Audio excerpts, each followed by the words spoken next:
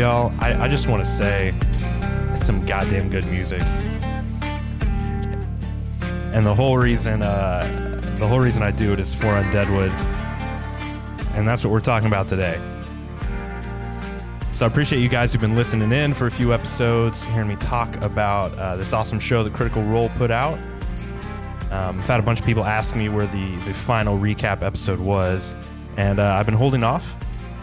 It's right here. It's right there, because we have a special guest today. His name is one Brian W. Foster. Can you dig it? And y'all, I've been excited. We've been getting this booked for a while now, so we got a lot to dig into. I'm excited to talk about this show, talk about the TV show, the game they played, and what might happen down the road with this. So very excited. Thank you guys for joining us. This is a special bonus episode of Roll for Persuasion Undeadwood. We're going to have a good time. Before we jump in with Brian, going to go through some quick business here, talking about some special partners. Today, we actually have a special sponsor. This is a first for the show. So this episode is brought to you by a very cool game called Top Secret New World Order. If you love spies, if you love Jason Bourne shit, not James Bond, we're not talking like high-class martinis and playing poker. We're talking down and dirty, shooting from the rooftops, running and gunning car chases. This is the game for you. Top Secret New World Order is a tabletop role-playing game where you take on the role of spies attempting to infiltrate an enemy base and come out alive. Very cool, very gritty. And right now, if you go to their website, topsecretnwo.com, and use the code PERSUASION, you can get $10 off the box set of New World Order. So definitely go check that out. We really appreciate them for supporting this show. And it's a cool game. Not a lot of spy games out there. So if you are into the whole spy scene, definitely check this out. As always, we appreciate your reviews on Apple Podcasts, podchaser.com. So please take a moment, go on there, leave us something. It means a lot to us. Definitely helps us show out, helps us get cool supporters and sponsors. So we appreciate that. And of course, you can support us on Patreon, patreon.com/roll4persuasion. A couple different levels there that you can support the show on, one of which will let you leave questions for future guests, such as Mr. Brian Wayne Foster. So make sure you support us there, and you will always see the upcoming list of guests, and you can join in. I want to thank our very first backer, Brady Farsberg, for supporting me. Brady has been following me on Twitter. She's been super supportive, just an awesome, nice person, and she has supported us on Patreon. So thank you, Brady, for helping this show go. So lucky to have you listening. Thank you, Brady. See, that's the kind of shit you get when you support this show. So without further ado, the man behind the creepy voice just now, Brian, what's going on, man? What's up, dude? It's so good to be here. This is amazing. Yeah, like I did not know I did not know that I was gonna like Deadwood the show at all until you started tweeting about it like nonstop a year or two ago. Yeah. So I got into big scale TV shows like that when HBO was putting them out. And for some reason, I think I had the choice. I was like, am I gonna buy this copy of Rome or am I gonna buy Deadwood? And for some reason I bought Rome, which is a good show. You should go watch it. And then I never got around to watching Deadwood until you were tweeting about it all the time. Whoa, yeah. No way. Yeah, so you are the reason that I love that show now. So thank you. Anytime I hear that, it's a real treat because I know what a gift that show is for people. So sure. I like it when someone gets to experience it. When you see a movie and you're like, this is so good, and then you take your friend or, to go see it, and then you're just kind of watching them the whole time. Right. That's sort of how I feel how I feel when someone gets turned on to Deadwood, because it's just such a great, and it was in a time period too where, because I had watched it live and it was like TiVo had just come out, and it was like that technology was around. But there was no streaming anything, and Netflix, I don't even think existed. If it did, it was just a DVD service. So it was in that weird time period. And for a lot of people, they were just turned off by the idea of a Western as a TV show. Like, is that going to be super boring? Right. On the surface. So people are really rediscovering it now. I think the movie helped a lot too, because there was so much sort of buzz and hype around the movie. And then people go, well, shit, I better watch this. And then fucking Sam Riegel, he goes, we're in Denver. We were in Denver when the Deadwood movie came out. Ash and I watched it in the hotel. And the next morning, Sam's like, "Hey, so I started watching the Deadwood movie last night, but I've never seen the TV show, and I was really confused." I'm like, "You idiot!" I was so mad. I didn't talk to him for like a week, which isn't Deserved. Yeah, that's not really that's not uncommon. Any excuse you can get to ignore him for a week, right? Absolutely. So the thing about the movie, so I'd been putting off finishing the show. Like I had 2 episodes left. I've had them left for about a month and a half. And I was like, it's done. It's like, I know there's a movie, but I'm like, it's done after this. I can't. But I finally brought myself to finish them just a couple days ago. And by the way, from this point on out, spoilers for Deadwood, spoilers for Undeadwood, everything's in full effect. So if you haven't watched them, go commit the next month of your life to watching all of Deadwood, all of Undeadwood, and then listen to this episode. But I finally watched it, and the way the third season ends, I mean, clearly I assume they had no idea the show was going to be canceled because they did not at that time. It set so much up. And so then I made what feels like the dumb decision to then go ahead and start the movie. I was like, well, I need more. And it was hard. Like I had to turn the movie off because I didn't have the emotional separation of like 10 years to feel like I was coming back to something. Yeah. And so I felt like gutted because I was like, no, so much was supposed to happen in this interim period, right? And I like wasn't emotionally ready to move right into what the film was doing. So I still have the movie to watch. But the show, man.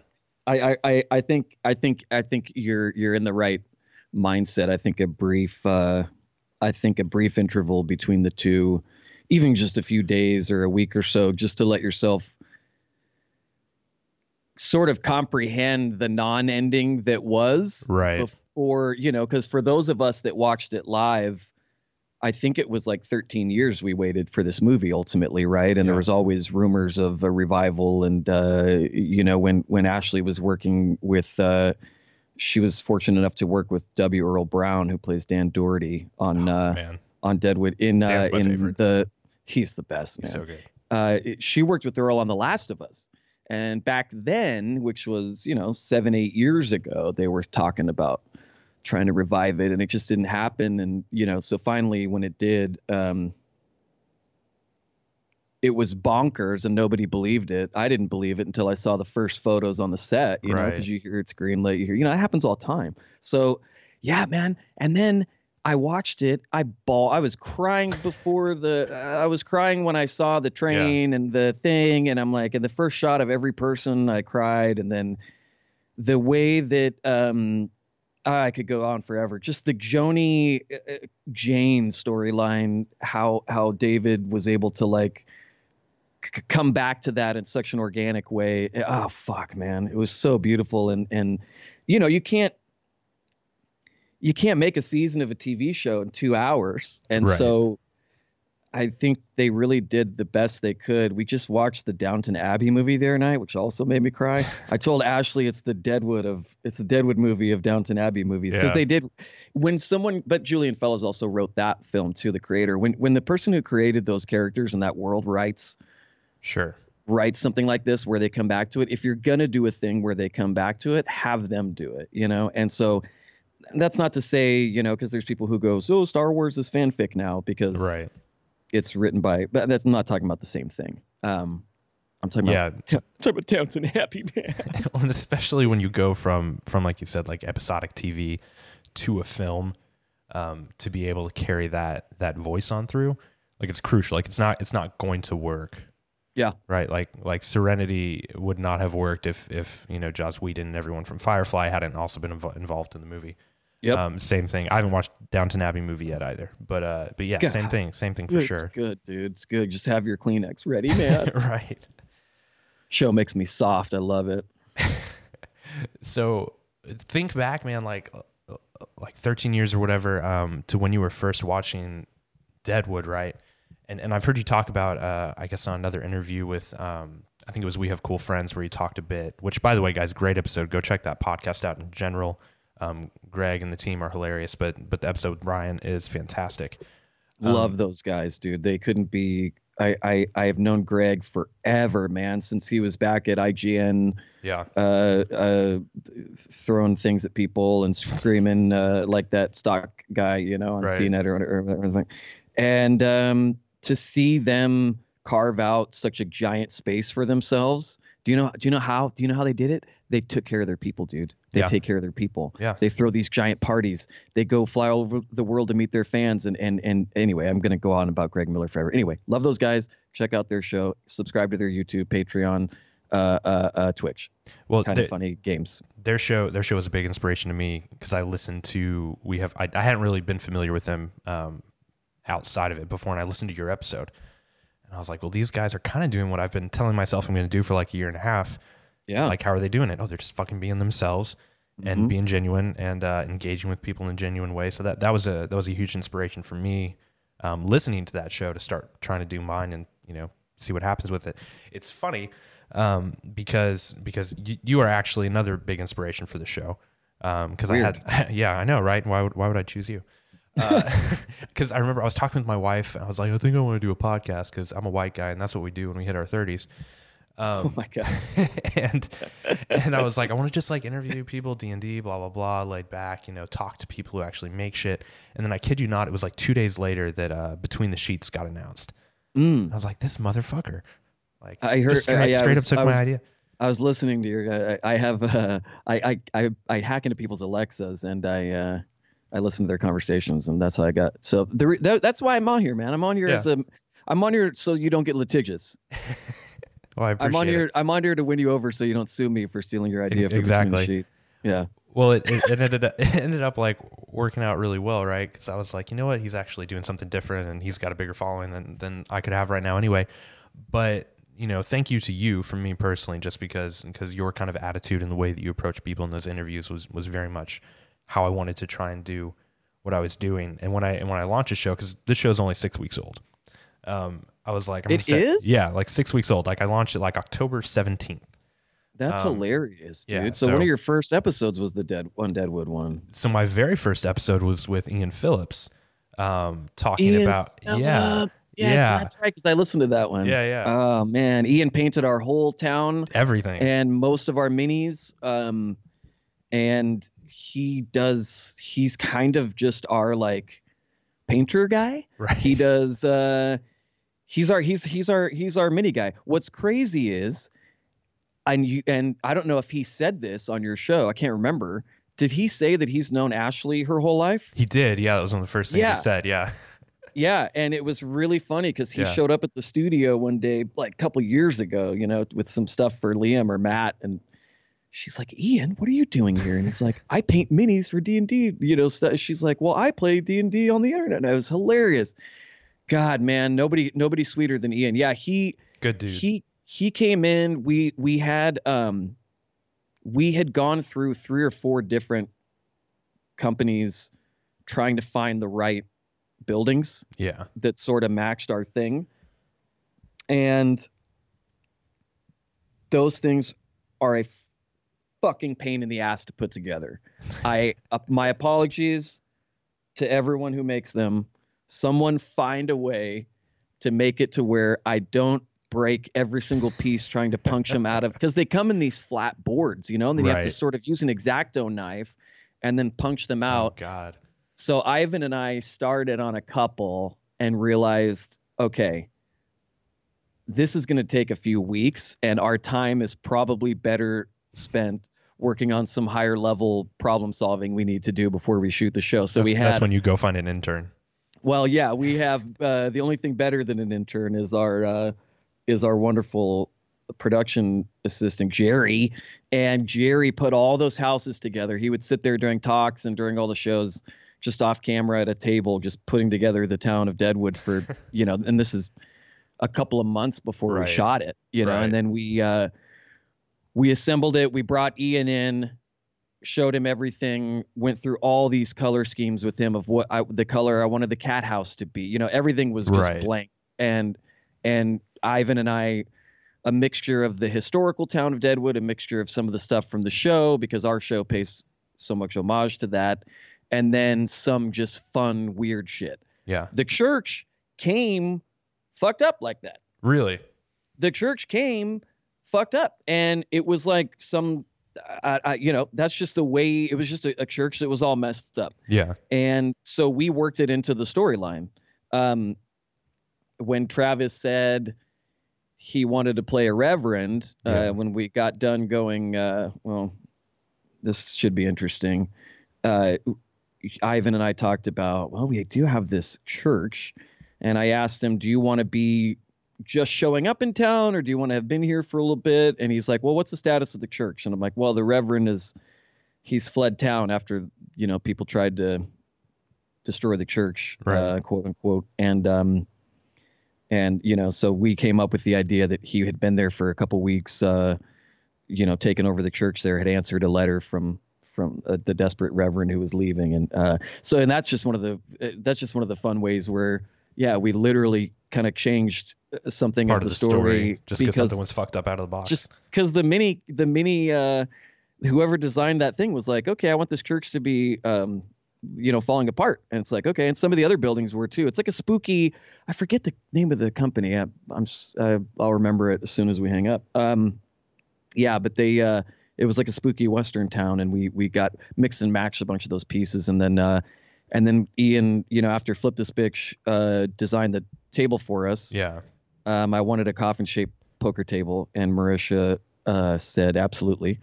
Because she's just amazing and gets it. And also was like, that's gonna look fucking cool. So yeah, right, yeah. And then Flip This Bitch, who designed our whole set, they just do what they do. They took our ideas and they went and they took them up to 11.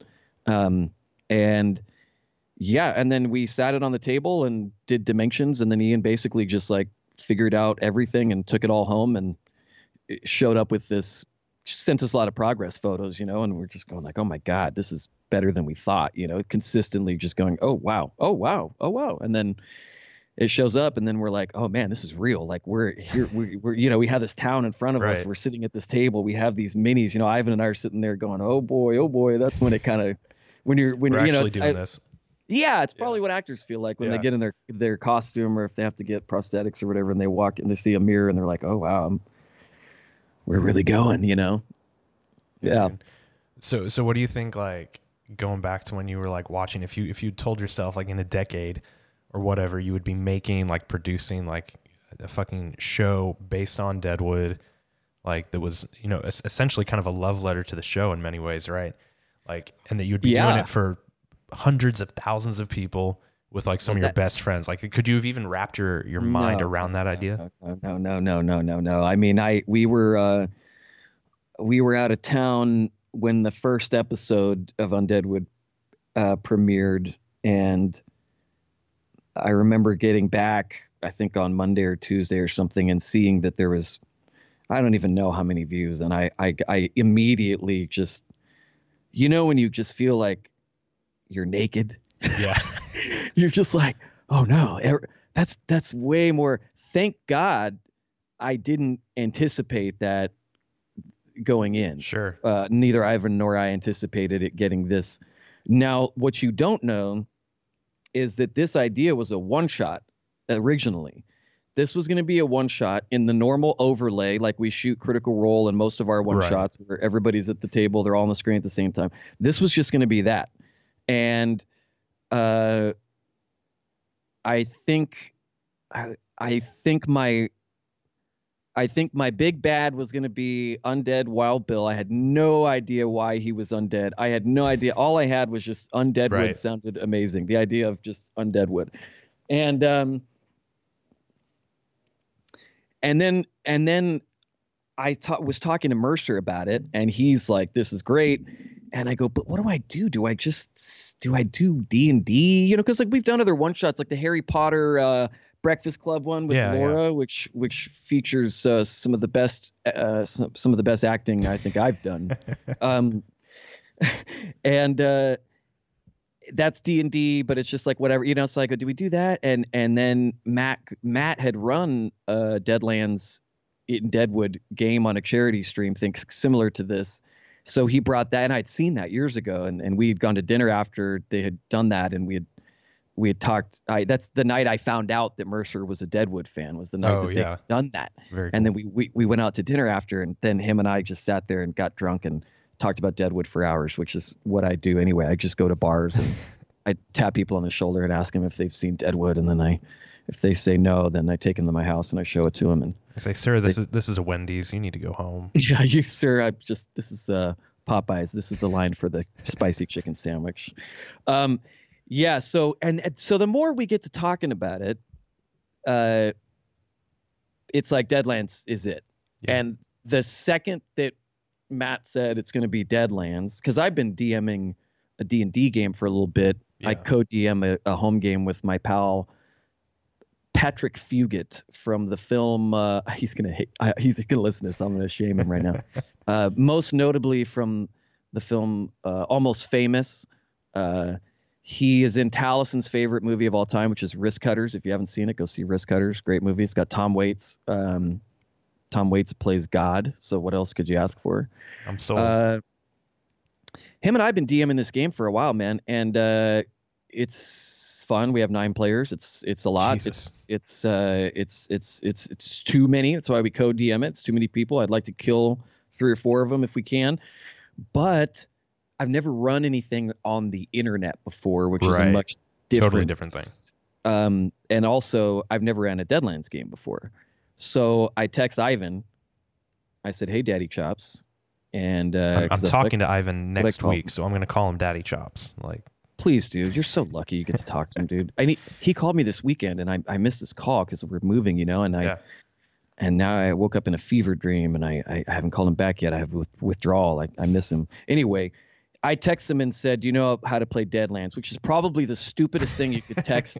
Don't ever text Ivan Van Norman, "Do you know how to play anything?" Right. The answer is, if it's not yes, it's give me 5 minutes, and then the answer is yes, because he's just got that brain. So he writes back and he says, "Now, Brian, I'm aware that there are certain parameters for TTRPG." So he's like, "Let's do it."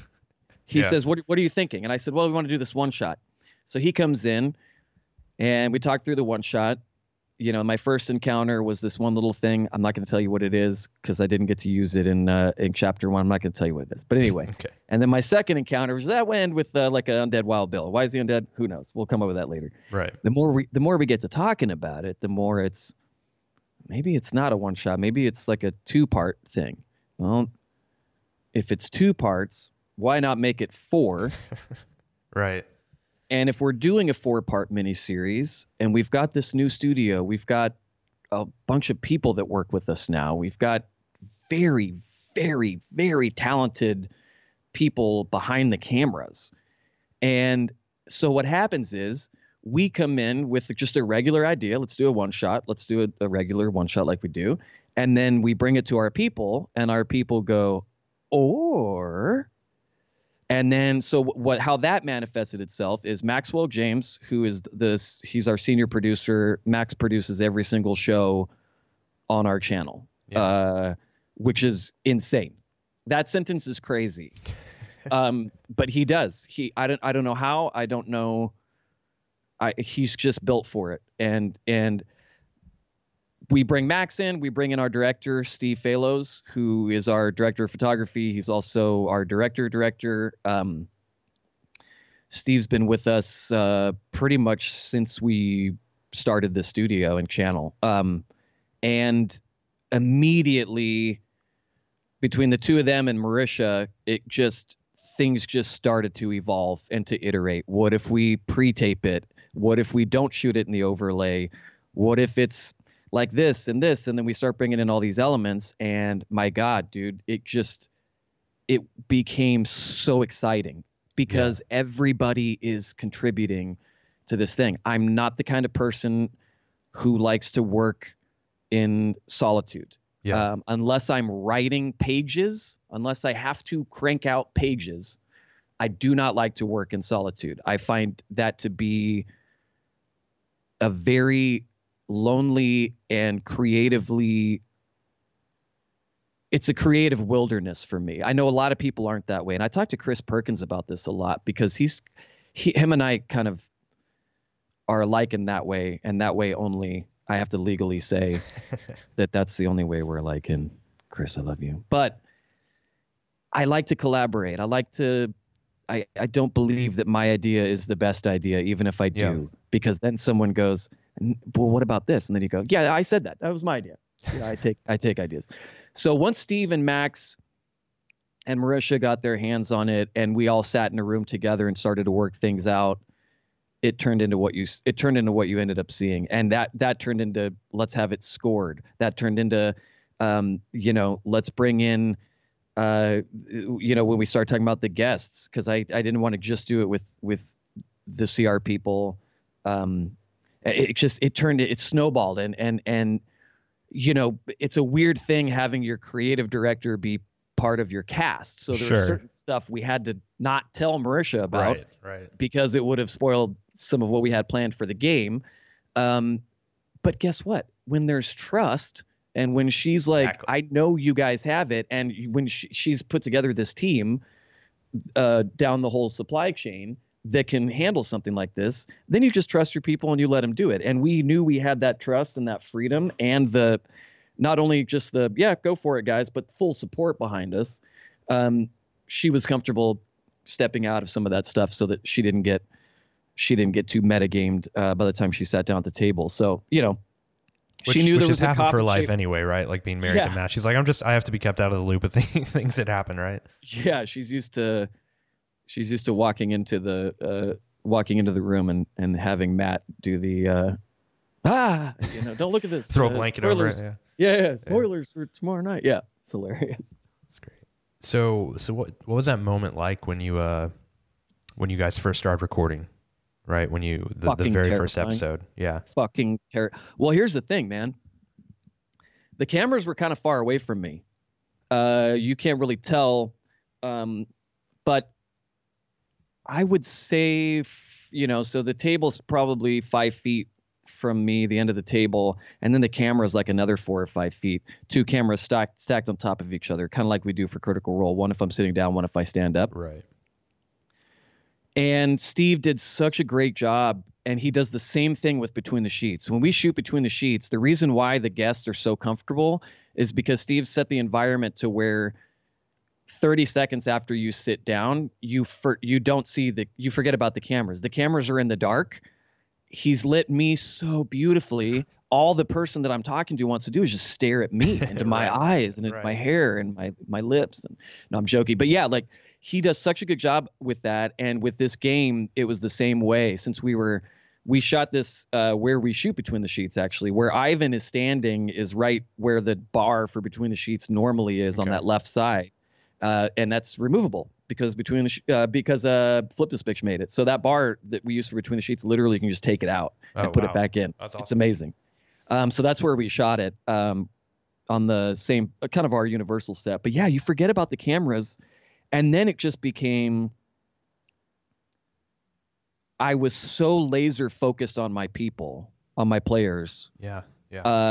I would say 10 minutes into the game, once I got done sort of with the introduction and I handed it over to Travis, dude, right before, actually, I'll tell you what that first moment was like, because Ivan and I are literally sitting there scrambling notes. We're working on stuff up until the last second, and they're going, all right, we got to go. And I'm like, all right, hold on, one sec.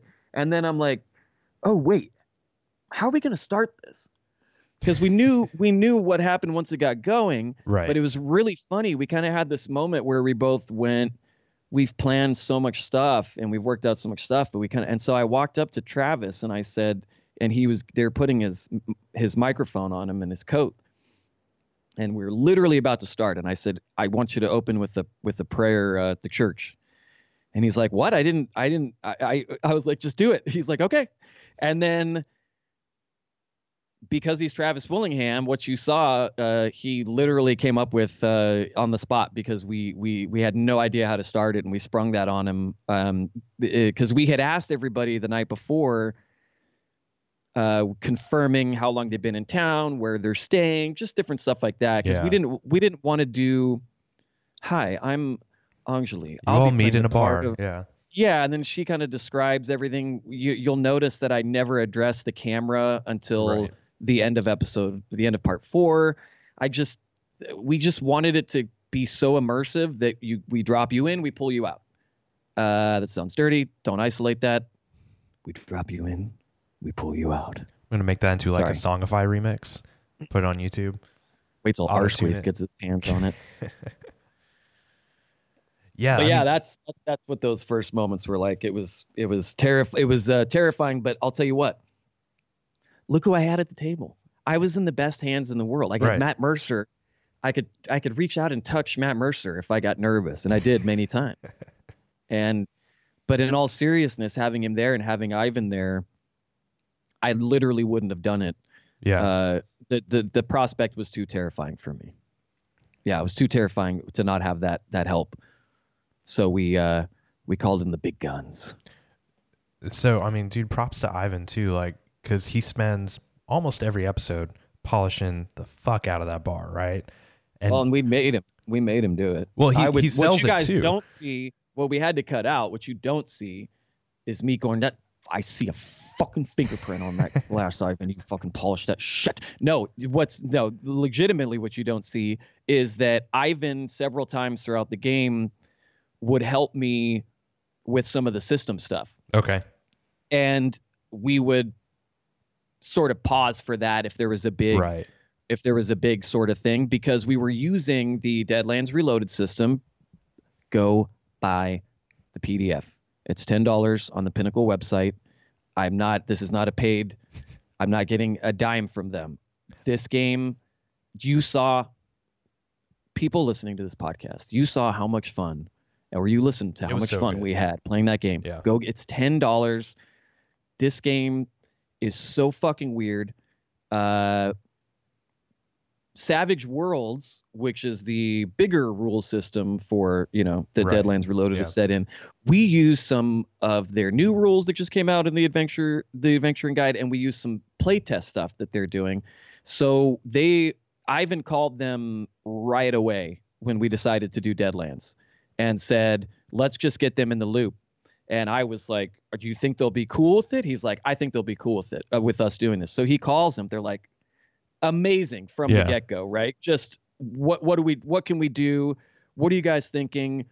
Just so collaborative and not at all, this is going to sound weird, but not at all precious with their material. Like, obviously they are precious with it, but not going, oh guys, stick to what's in the book, they were just so stoked that more people were going to get to see this awesome game, I think, and so they were just like, fuck it. Yeah, let's do it. So they worked with us from the beginning, man. And I can honestly tell you very few partnerships in my career that have been so smooth. You know what I mean? Like when you're using someone else's kind of property. And so, man, it was amazing. And then Ivan helped me, but since it was an all new system for me, and since, there's multiple sort of rule sets and complications, and it's so much different from D&D. Yeah, there was times where I'm like, wait, what does that mean? And then he goes, hold on. And then we look it up, and then, but we just cut all that stuff out. I know people were like, you should have leave all those moments in there. They think they want it. Right. They don't want it. That can be bonus features on the Betamax that you guys put out of the game. Well, I mean, and Ivan's he's got such a filthy mouth, Whenever he did talk, we had to cut it. No, but he was there for that. He was also there. It's really funny. It looks like he was standing there, I think, a lot more than he really was, because he had a stool behind behind the, not the bar, but behind the bar. There is a stool. Yeah. And then he would sit there and I think go play Candy Crush on his iPad during some of the encounters. And then, but he was there in case somebody got wounded. He was there in case they needed a tip. They could spend a chip to go. I think everybody but Travis and Anjali went. Yep. Kari went. Anjali went.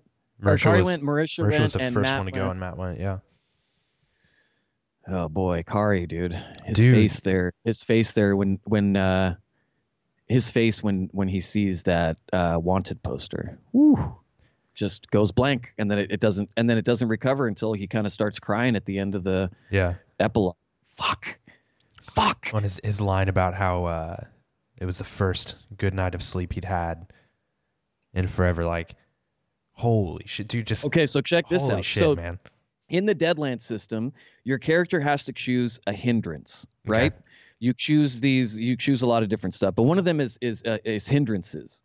And when I spent the most time, I would say Ivan and I both spent the most time talking to Kari about Aloysius Fogg than any of the other actors about their character. Not because they didn't have just as much stuff prepared, but Kari we did all this over the phone and email and text message for months and months and months and months, because he was shooting Walking Dead and going to conventions and acting and just being a dad and an amazing dude.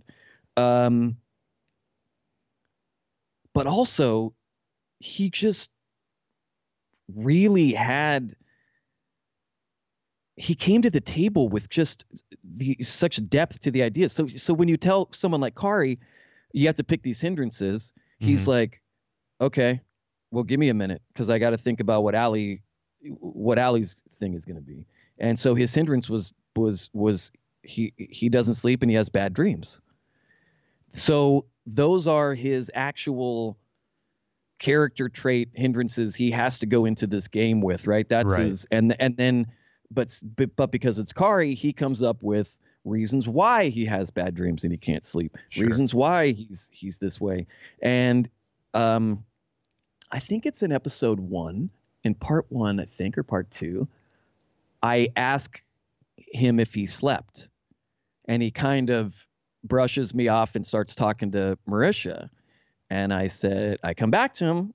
And I said, because you either get a point of fatigue or you don't recover your point of fatigue if you already had one. Right. If you don't sleep. And so if he was starting the day with a point of fatigue, I wanted to know. So I said, and then he says, a bad night's sleep for most people is a good night's sleep for me, or something like that. Yeah. And I think that's sort of the first hint that he suffers from insomnia in that way. And yeah. So how did you go about picking who you wanted to be at the table? What were those discussions like? Like, because everyone's perfect. Like, I can't imagine that show with anybody else on it.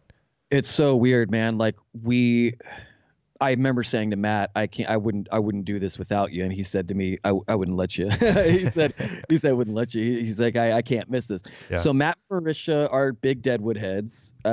Travis. So when Troy Baker and Ashley were shooting The Last of Us, I lived with Troy.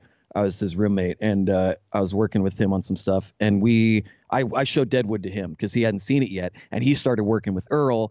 And a lot of The Last of Us is very Deadwood influenced. Right, yeah. Because Neil Druckmann, what's up, Neil? Love you, dude. Hope you're well. You're not listening to this. He could be. I have to send it to him. Don't speak that evil on me. No, it's just because he's a busy guy, man. He's making a video game.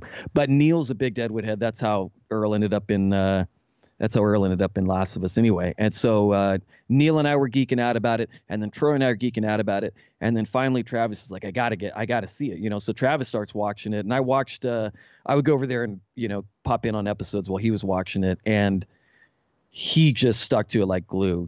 Travis just right away. So I knew that, and Travis is your chaos element. Travis is a D20. He is the element of chaos that you introduce into something to always ensure that you have one person who is going to be 100% dedicated to the fucking game no matter what. Yeah. And you'll see, and I popped in the Discord the day after. There's a great Undeadwood Discord. Find it. Jesus. God, they're thirsty on there. I love it. They're funny, man. I mean, our fans are so funny. Sure. The critters are so funny anyway. Like, I think we're one of the, I don't want to say that. Our fandom, to me, is one of the most creative and has one of the best senses of humor. And so it's been fun. But I popped in the Discord, and they caught that Travis was egging Kari on to use magic to heal himself, which is ironically what ended up causing the Joker and the backlash. Right. And you see Travis going, it's a hot table. This is why you do not go to Las Vegas with Travis Willingham. I lived in Las Vegas for a long time. No one can get to me. but you don't want to go to Las Vegas with Travis Willingham or sit at a table of any kind with him. I'm joking. But, dude, as you can see, yes, chaos element. From moment one, who is this reverend? There's something ain't right here. He's pumping a double barrel. He's pumping he keeps pumping the shotgun. It's something's, and then God, dude, he's chaos. He's the element of chaos. And so we knew Travis had to get in there. And then it was like, okay, 2 guests. We didn't want to do 6 people. It was gonna be a lot for me, man. It was gonna be too much. Ivan is a genius. This is why he does this for a living. He's a genius at designing not only a game and making a game, he's a genius at designing an experience. And he knows what's going to be too much for someone and what's not, from a player's perspective, from a in developing the story. Nope, don't bring that big bad in too soon. They're too low on this. You know what I mean? Like, he's just so good at designing the player's experience. In addition to, he sees the whole matrix, right? He does. He can see the girl in the red dress and the whole thing. Aesthetically, did I just say aesthetically? Aesthetically, sure, 3 people on either side of the table, it would probably look cooler. We don't give a shit about what looks cool. We give a shit about the players having good experience, which means if I'm overloaded and there's too many people and there's too much shit going on, they're not going to have fun, and the viewers are also going to be distracted. So 2 players. Anjali had done stuff with Ivan before that I had seen. I was obviously a big fan of Overwatch, and goddamn, she's a genius. I've been watching back through the Undeadwood with Ashley because she's been catching up, and watching Ashley just so blown away by Anjali is so fun to watch, because I was just sitting there going, how are you making all this up? I mean, I said that about everybody. Everybody has moments in the show where we sat there and went, you just made that shit up? When Matt's whole speech about God's just as feral as the creatures. And then I remember when we were editing, I would text him these chunks of stuff that he said. I'm like, where the fuck did you come up with this? Right. And he had just rewatched Deadwood before the show. So there was, I think, the vernacular and the grandiloquence and the pontification mixed with the profane, I think, was just fresh on his mind. And then I had thought about Kari from the beginning, but I kind of had to let that dream die because he's so busy. Yeah, sure. And I knew this was going to probably be a 2 or a 3 day shoot. We ended up shooting it back to back 2 days. We did a Sunday and a Monday because that's the 2 days that we could get Kari and Anjali. It worked out. The stars aligned, literally. We shot this in August. We shot this in like the second week of August, and then it came out in the middle of October. Yeah. So it worked out. It clicked. Boom. We're good. We have Kari. We have Anjali. And then it was like right into character development. And then we spent about 3 months doing that. That's crazy. Dude, Anjali's amazing. She somehow, I guess, I don't know how you guys found my bonus episodes to begin with, but she tweeted at me or something that she'd been listening. So we started DMing on Twitter. And like, you could just tell. I've never met her in person, but like her love for what you guys made and like her passion for what was being put together. Not only did you see it like on the final product, right? But like, she was still tweeting me like, dude, we need to talk about this. So we'll try and get her on. But like, she's awesome. She's amazing. You gotta talk to her. Yeah, she really, she brought a level of, I would say, man, how do I phrase this so as not to dig myself into a shithole without trying to? So the way that Miriam was able to manipulate almost every man she talked to, by pretending to be the flirty version of that sort of woman back then, and what they had to endure as being thought of as the lesser sex, right? And so I, having mostly been raised by women, wanted to bring my NPCs and my characters and flesh them out as much as I could, regardless of gender. But with Miriam and with Arabella, both of those women, Anjali and Marisha, brought to the table half historically accurate situations that women would have been in, and half their own creation, their own characteristics, their own flaws, their own weaknesses, their own strengths. And that's what was so cool to see, is like mixing those, that sort of tropey, this is kind of what, women were stuck with like, sure, but this is how they deal with it. And goddamn, Miriam's story, which, I would say you guys probably got about, I don't know, a fifth of everyone's story. I mean, I have pages upon pages upon pages on all these people, and I go through and I read them. I miss those characters, man. It's weird. I've never really experienced something like that. The night that we got done shooting it, I was very sad. I was like, I'm gonna miss my players. I'm gonna miss my characters. This isn't my regular game where next week or in 2 weeks we'll just pick this up again. I don't know if we'll ever sit at this table and do this again. So I had to kind of just live. It was weird, man. It was like a week. It was like a week long.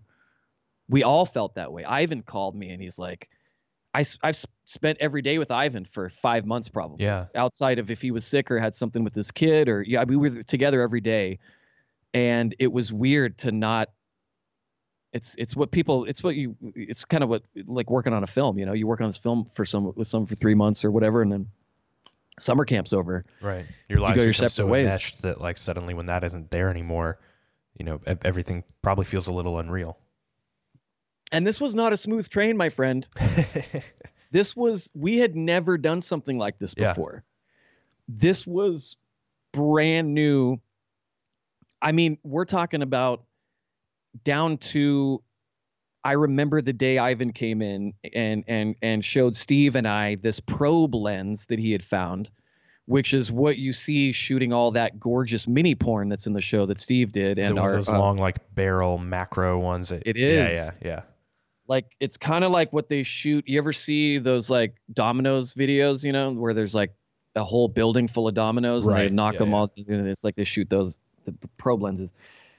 I remember Ivan bringing that in and going, can we rent one of these? Let's try it out. And so, and Steve had experience with those before. And so the two of them kind of mad scientists worked this out. And then fast forward to 2 weeks later, I'm looking at a test of this shot. I'm like, holy shit, and then that's before Steve even lit every single one of those mini shots, dude. I'm so proud of, like, I had nothing to do with it, but I'm so proud of our team, and just looking at it made those encounters so much more interesting, because if we're going to cut, the table's so intimate, we're shooting in single camera where we have close-ups and then we have wides, but we're at that table, we're intimate.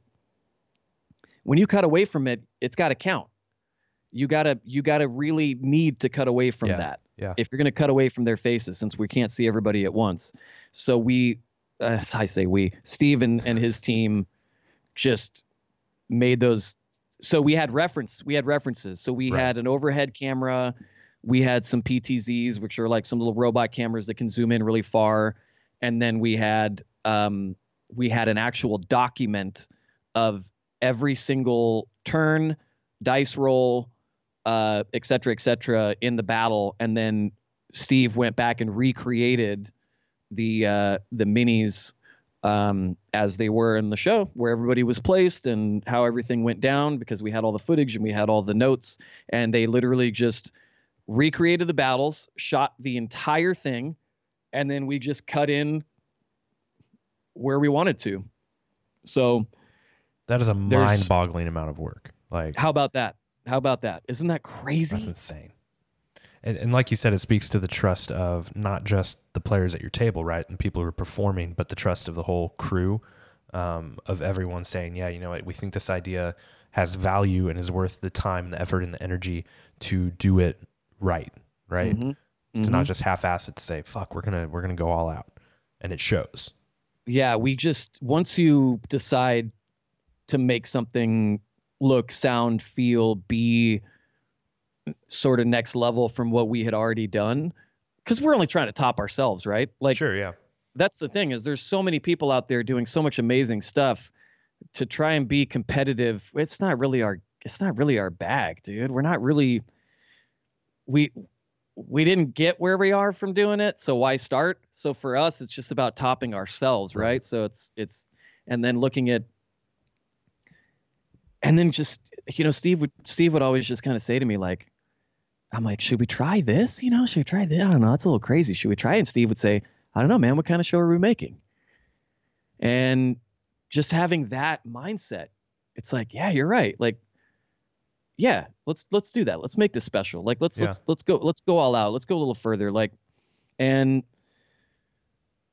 it was a blast, dude. I honestly, I'm so proud of everything we do with the channel and all the hard work that our team does. But this is something so special, man. And to see people resonating with it the way they have is amazing. There's no better feeling than people wanting to fanfic rewrite the ending because they hate it. So I find it. I've been reading some of it. It's really good. There's some talented writers out there, man, writing fanfic. I say do it, because writing is writing and it makes you better. You get better writing,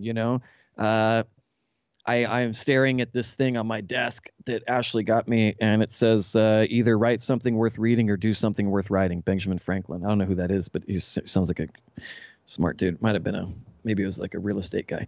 But anyway, you look down the chain at all this stuff and you go, okay, so everybody turned in their A game. And that's what I'm most proud of. I'm very proud of our players. I'm very proud of like our show and that people like it. I'm most proud of the fact that everybody came together and created something that we had never done before in a very short amount of time. And it just has so much love all over it. And so I kind of tried to take our time with the credits too at the end. Was just, we thought of any person that had touched that show and just wanted them to be noticed, because this was such a monumental effort, and it took everyone bringing everything they had to pull it off, and they did. Yeah dude.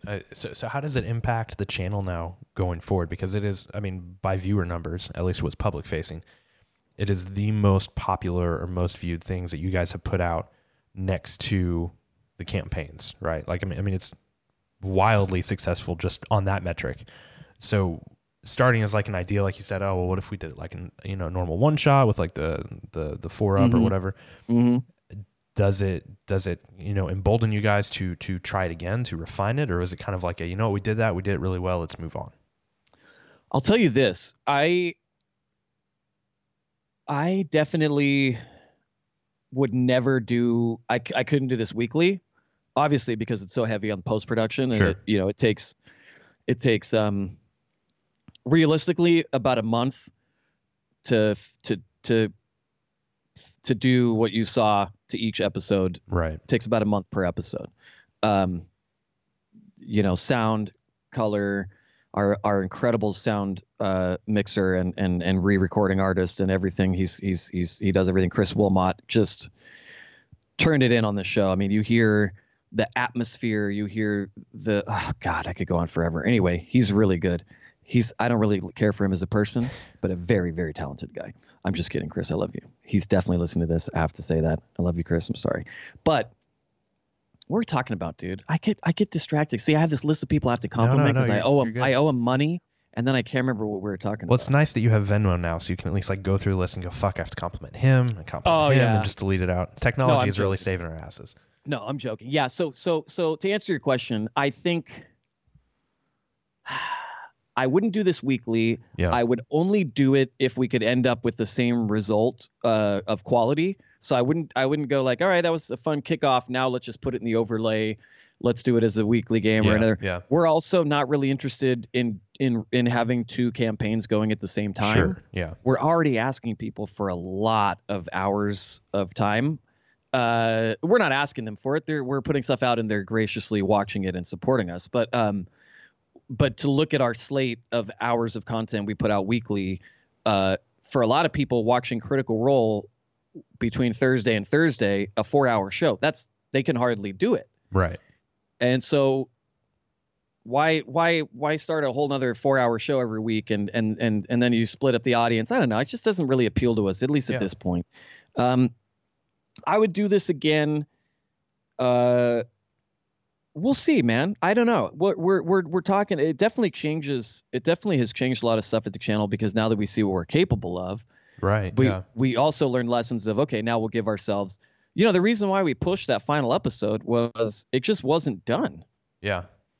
And we wanted to add a lot more mini shots to it. And, you know, there's the final boss battle. We just wanted to make it, and we could have finished it and put it out by that last week, and nobody probably really would have noticed some of the differences, but it just wasn't done. And we were sitting there and we're like, you know what?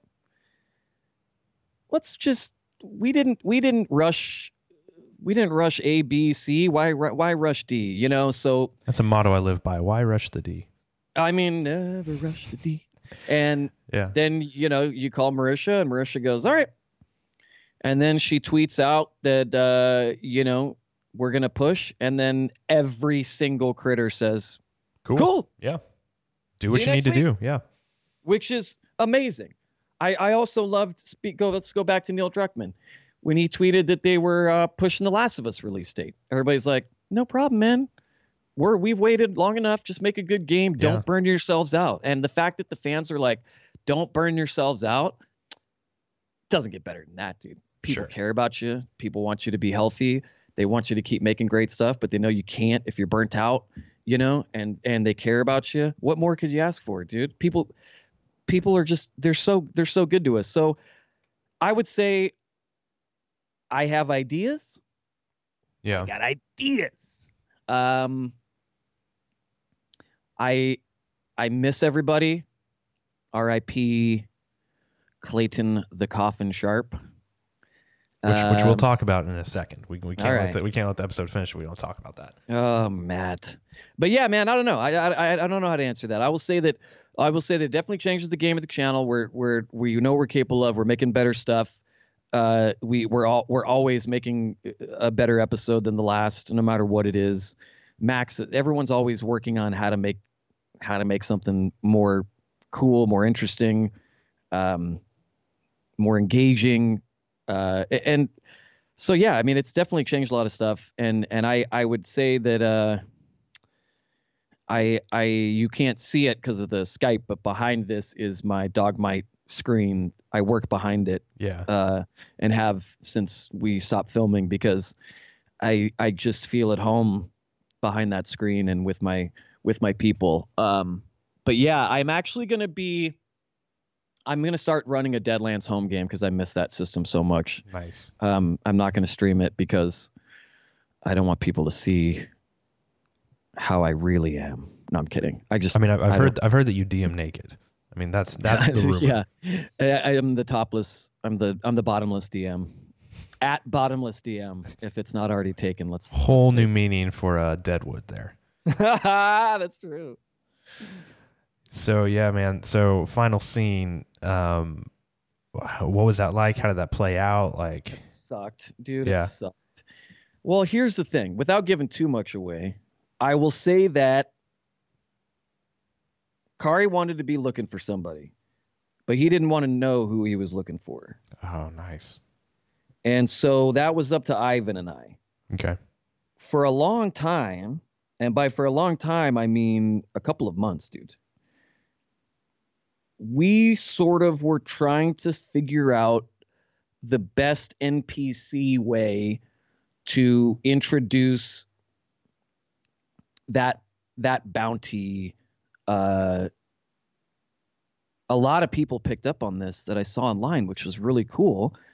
But a lot of the basis for Aloysius Fogg was a fellow that went by the name of Bass Reeves. Okay. Who is the original inspiration before they ripped it off and I don't know what you call it, whitewashed it or whatever, the Lone Ranger. Okay. That was Bass Reeves, man. He captured a lot of dudes, and I think he did it all after he was like 45 or 50 years old or something like that. Fascinating guy. God, we gotta make it. Maybe I'll write a movie about Bass Reeves, and I'll have Kari. There you go. You're listening, Hollywood. Are you listening? I got gold. All right, listen. So I said maybe we'll figure out an NPC thing. So as we're working it out, I had some ideas. My binder that sat in front of me while we played, that had a lot of my story elements in it, was full of stuff, and had some things about Allie in there that were possible bad guys, or bounties, or not necessarily bad guys, but just somebody he was on the hunt for. And then as other people at the table started to turn in their backstories to us, this is how I'm going to phrase this. Sure. It became very clear to Ivan and I that the solution to this story element that Kari wanted for his guy was right in front of us. I will tell you that the decision for Clayton the Coffin Sharp to be on that wanted poster was made. So we shot episodes part 1 and 2 on Sunday, and we shot 3 and 4 on Monday. Episode 4, we took like a 3-hour break between filming them instead of just like a lunch break like we did the first day. We took a longer break to do some other stuff. And I'm sitting there talking to Ivan, and it's sort of just, without giving too much other stuff away that I want to save, I will say that it sort of just became clear to us. And also, Matt was the only one who didn't really get any backstory out. True. That whole time. And then here we are about to wrap up this story, and Matt has this rich backstory, but the way he RP'd it, and the way that the dice rolled, and the way that the events unfolded in front of him, meant that he just kind of kept things close to the vest. Yeah. And so we kind of made that call. We did what I thought I'll tell you what I thought would happen. And I hope there's a lot of DMs out there that can empathize with this. Sure. I thought, now I guess both endings are still quite Western now that I think about it. What I pictured was to resolve that piece of Allie's backstory. You give Fogg the bounty poster, the wanted poster. It's for a murder that you're aware of. I will just say that Allie was aware of. Yeah. And meaning that he had given us this backstory, and we had done, what we do, which is fuck him up with it. And I thought he'd come down, confront him on it, and because of what they had been through, and because of the greater nature and perhaps maybe the danger that still awaits out there, that it would sort of be this. And I knew that putting that in the hands of such a talented actor as Kari would result in, and then if it's Matt, which it ended up being Matt, what better hands could he put that shit into? Right. So then, the fucking spell. Right. So there Literal we are. Game changer. And I have a piece of paper that is on a magnet. Thank you, Dogmite. Which is the backfire table. If you roll the Joker or whatever, if the spell doesn't succeed, I have to roll. I believe it's a D20. And then I pick. Then the dice. It tells me the effect. Now, I nerfed what happened to Fogg in that spell. Okay. He was supposed to. I love you, Pinnacle, for being cool with me. If I remember correctly, he was supposed to immediately get dementia and lose his mind and go crazy. Oh shit. And it was like I was reading because you have to I think you roll 3. You roll like the backfire, and then if it tells you, if you roll a 17 and it says roll a d6 and then check this other table, like the injury table or whatever it is. So I had to roll on like this psychological table. Okay. So it's like the d20 for the Joker tells me Kari is going to have a psychological effect. That d20 sends me to a d6, I think, which tells me it's dementia. He loses his mind for d6 days, 1d6 days. So I roll a d6 and it hits 6. Yeah. So, and what's so crazy, dude, and we're watching this back when we're editing it, and Kari just takes that. I say, this is what happens. You know, I had to nerf it. It didn't feel right to me, dude. And it didn't, I don't fudge dice rolls. Trust me. Wild Bill would have, I remember asking Ivan, I'm like, do you fudge dice rolls? He's like, I can't, man. There's just something in my mind. I'm like, I'm the same way. I just can't. Plus, what's the fucking point? Why play a game if you're just like ignoring it? Just write the script if you're not going to make it random. Double natural ones, Wild Bill. I think twice, and then Cynthia was a fucking spellcaster too, but I failed. So if you have a wild card character that's an NPC that doesn't, I'm not going to do the cards for myself if I'm casting a spell for an NPC because that's so dumb and takes too much time. So they let you roll.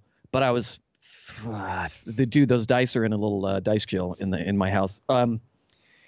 So I tell Kari, here's what happens.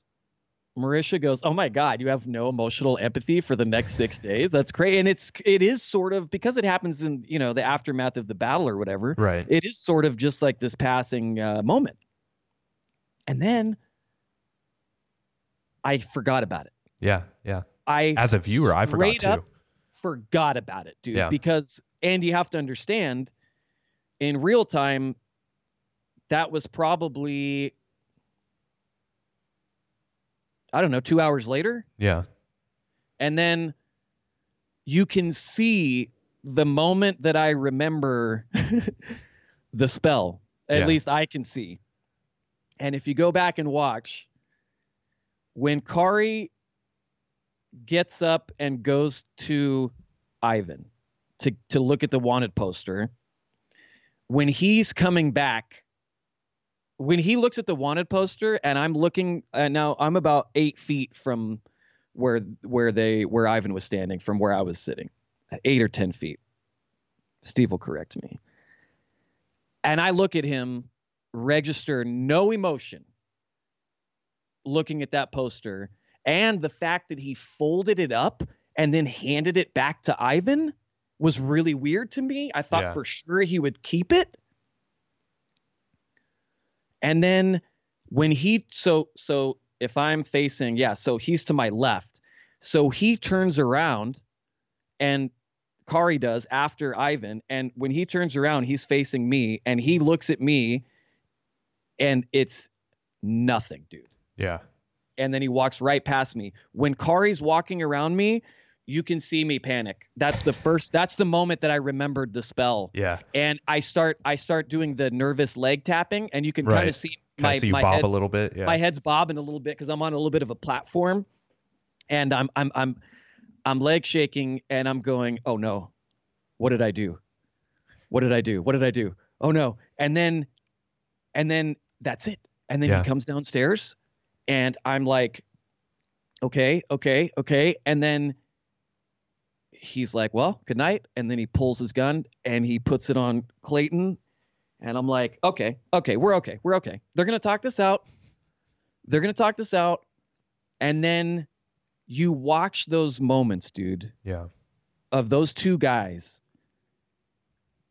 just role playing, just improvising, just on the spot, having to do what they're doing. He's giving us nothing. And then Matt is like heartbreakingly pleading. Right. And then when Kari goes, you know, if it weren't for a couple hours ago, and that's when you see, bam, it hits Marisha. Right. Bam, it hits Travis. Bam, it hits Anjali. Everybody's like, the fucking spell, holy shit. You know, and it's like, and so then I'm panicking. So then after I said, are we having a duel? And then they're like, yes, we're having a duel. And then it sort of cuts to the two of them in the street. Yeah. We had to stop because I didn't know the rules for a duel, because we didn't fucking plan on right a player character shooting another player character. I guess we should have. You know, I'll be more prepared when I do this. If ever I run this game again. But god damn. So Ivan, you know, was aware of the rules, and so we broke it out, and then we modified it a little bit because we were in a very fragile situation. Right. That was a very delicate situation. So we modified the rules a little bit to make it. There's like this thing where you can pick accuracy, or I can't remember all the rules, but because I learned them that night. But and then you know, what was interesting is as Ivan and I worked that out, the table was just silent. Yeah. And everyone was just like putting the pieces together, and you could tell there was just so much like, and to be honest with you, and I as a player, I'm not going to say a lot of people wouldn't do this. Let's put it on me. As a player, I probably would have forgot about that spell, dude. I would have written that shit down on my sheet if my DM had told me that you have this emotional thing for the next. It's not like you took 2 wounds, you know? Oh, shit. Well, I'm fucked up. It's like, oh, okay, psychological, you know?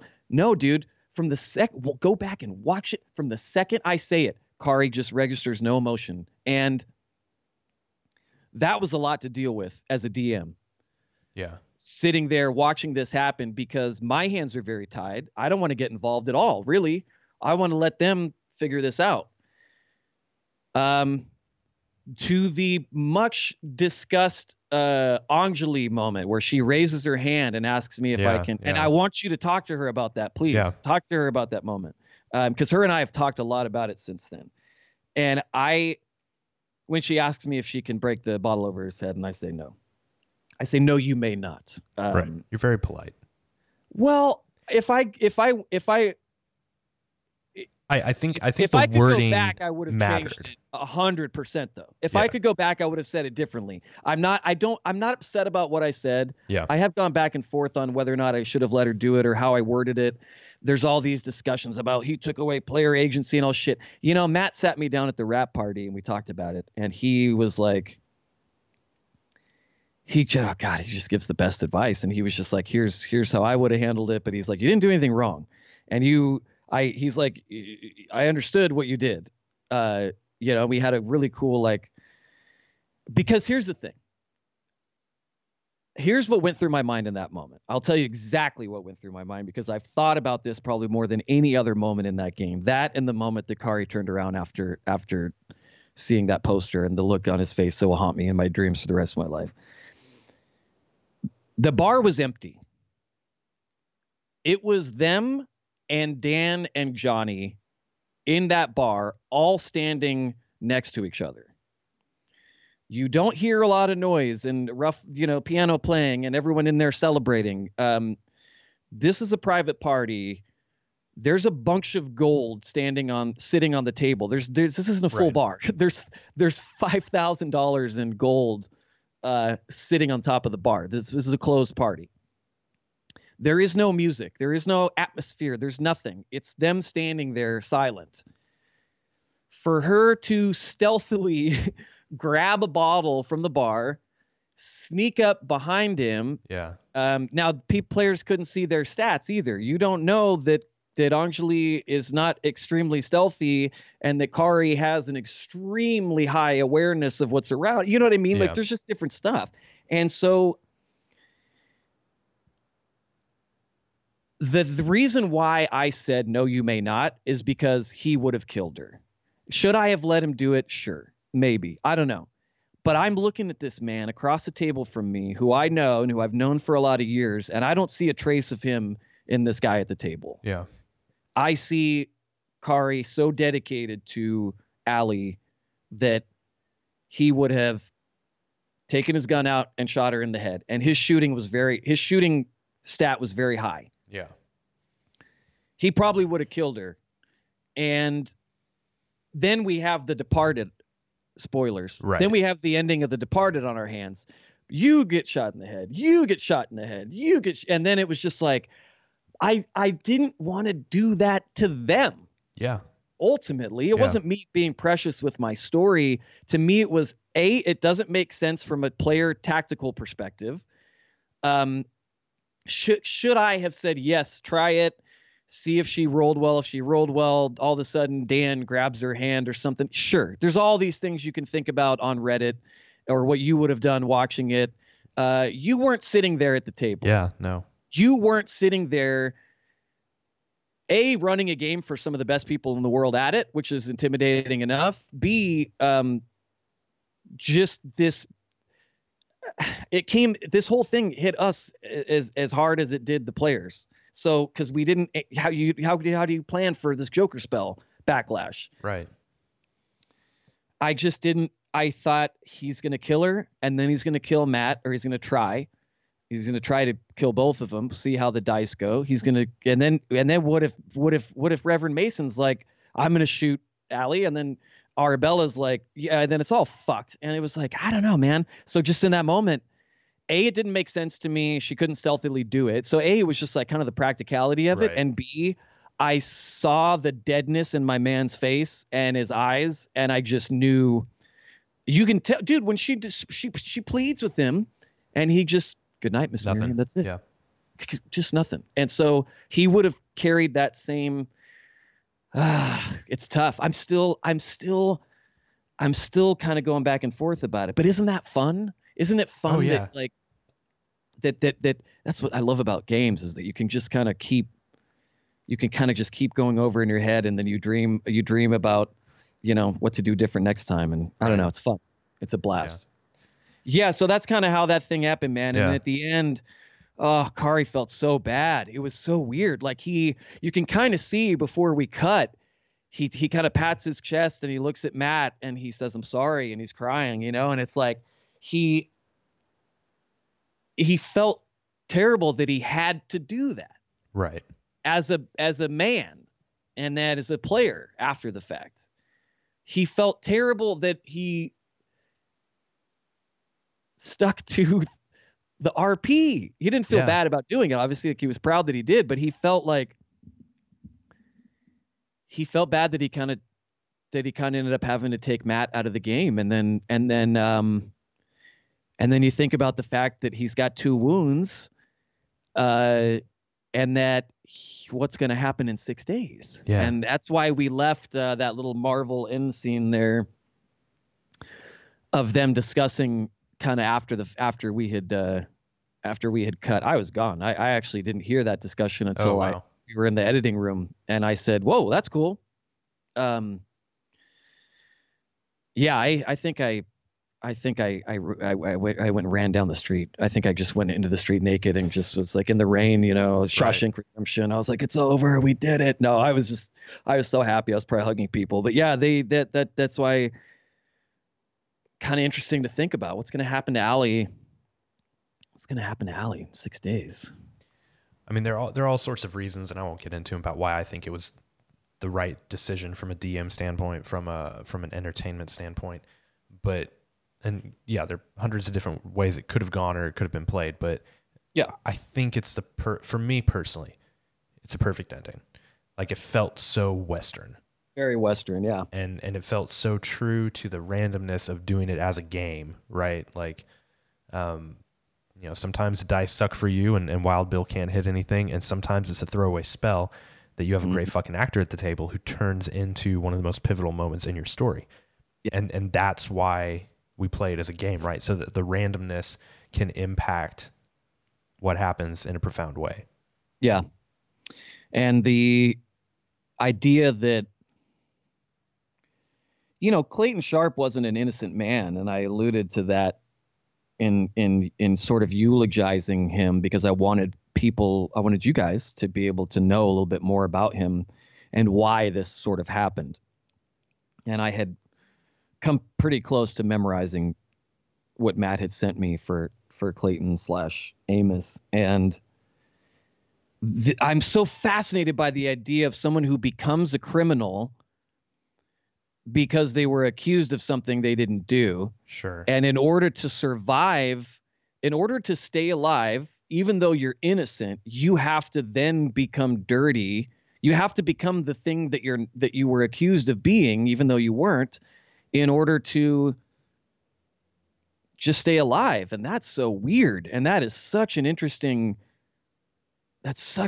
character. And Matt wanted to, he was on the run from, hey, you know, what's interesting is his dream, right? When I asked them in the first episode, what did you dream about? Which I sprung that on them too. Oh, really?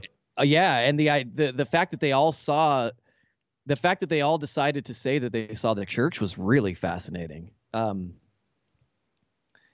Yeah, that one really threw Ivan and I for a loop. Because we thought they would all just sort of have separate dreams, but they all connected it to, oh man, that was cool. So anyway, Matt says, you know, I see him. He's there. He's standing there. I see him, whatever he says. And he's not talking about fog. Right. He's talking about the idea of this something, it's going to catch up with me. This thing will catch up with me. And always living one eye open and always living with not being able to sit with your back to the door. And I can relate to some of that in my younger days too. And that's what I think I found so interesting about Clayton, is that he didn't really get to have his own life to be himself. He had to always be someone else, because for reasons that he had nothing to do with. Can't we all relate in some way? I mean, especially people that are victims of abuse, about innocence taken from us. Right. And what that does and how that changes the trajectory of our lives, and big themes, man, we were working with these characters, and in such a Western way, Clayton had to ultimately pay. Clayton was the ultimate wrong place, wrong time. Yeah.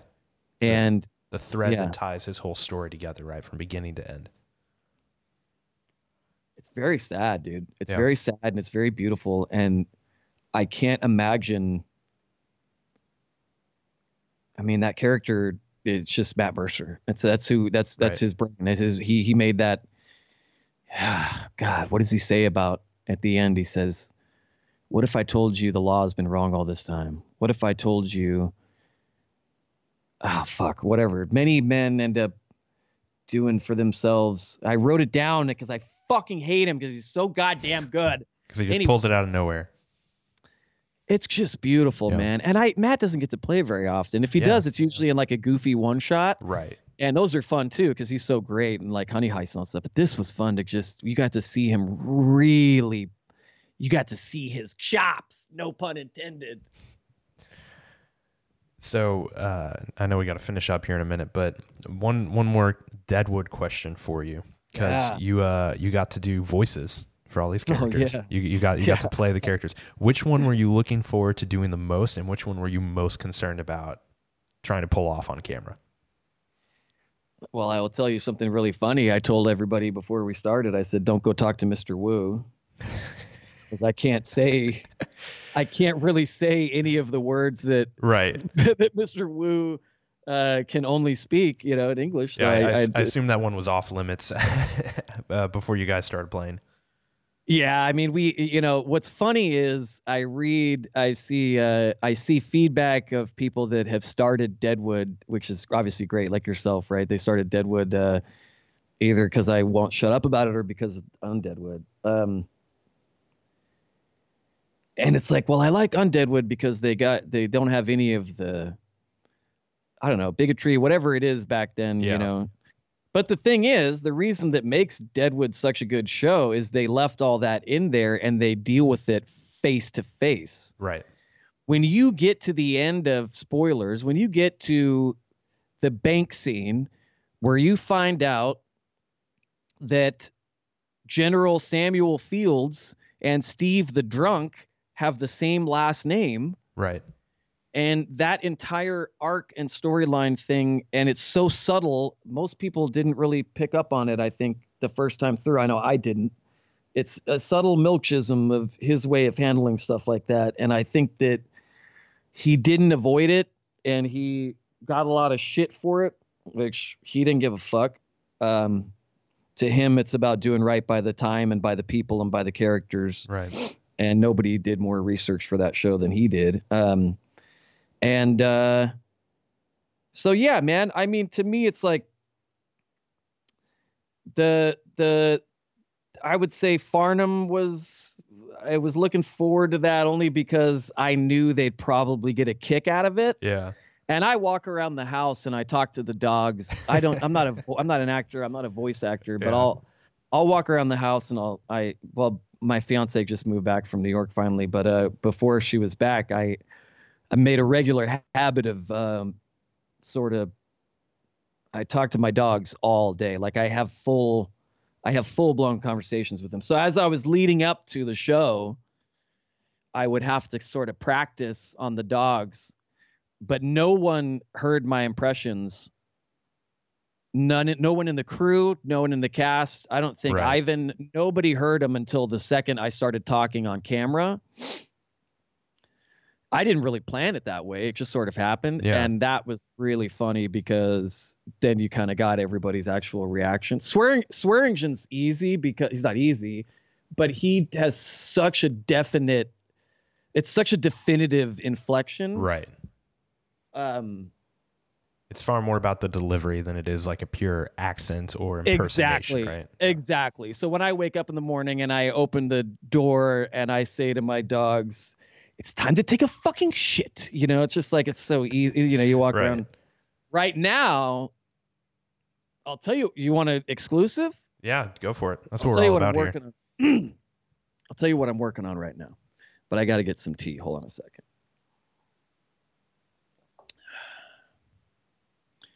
Now, Andrew,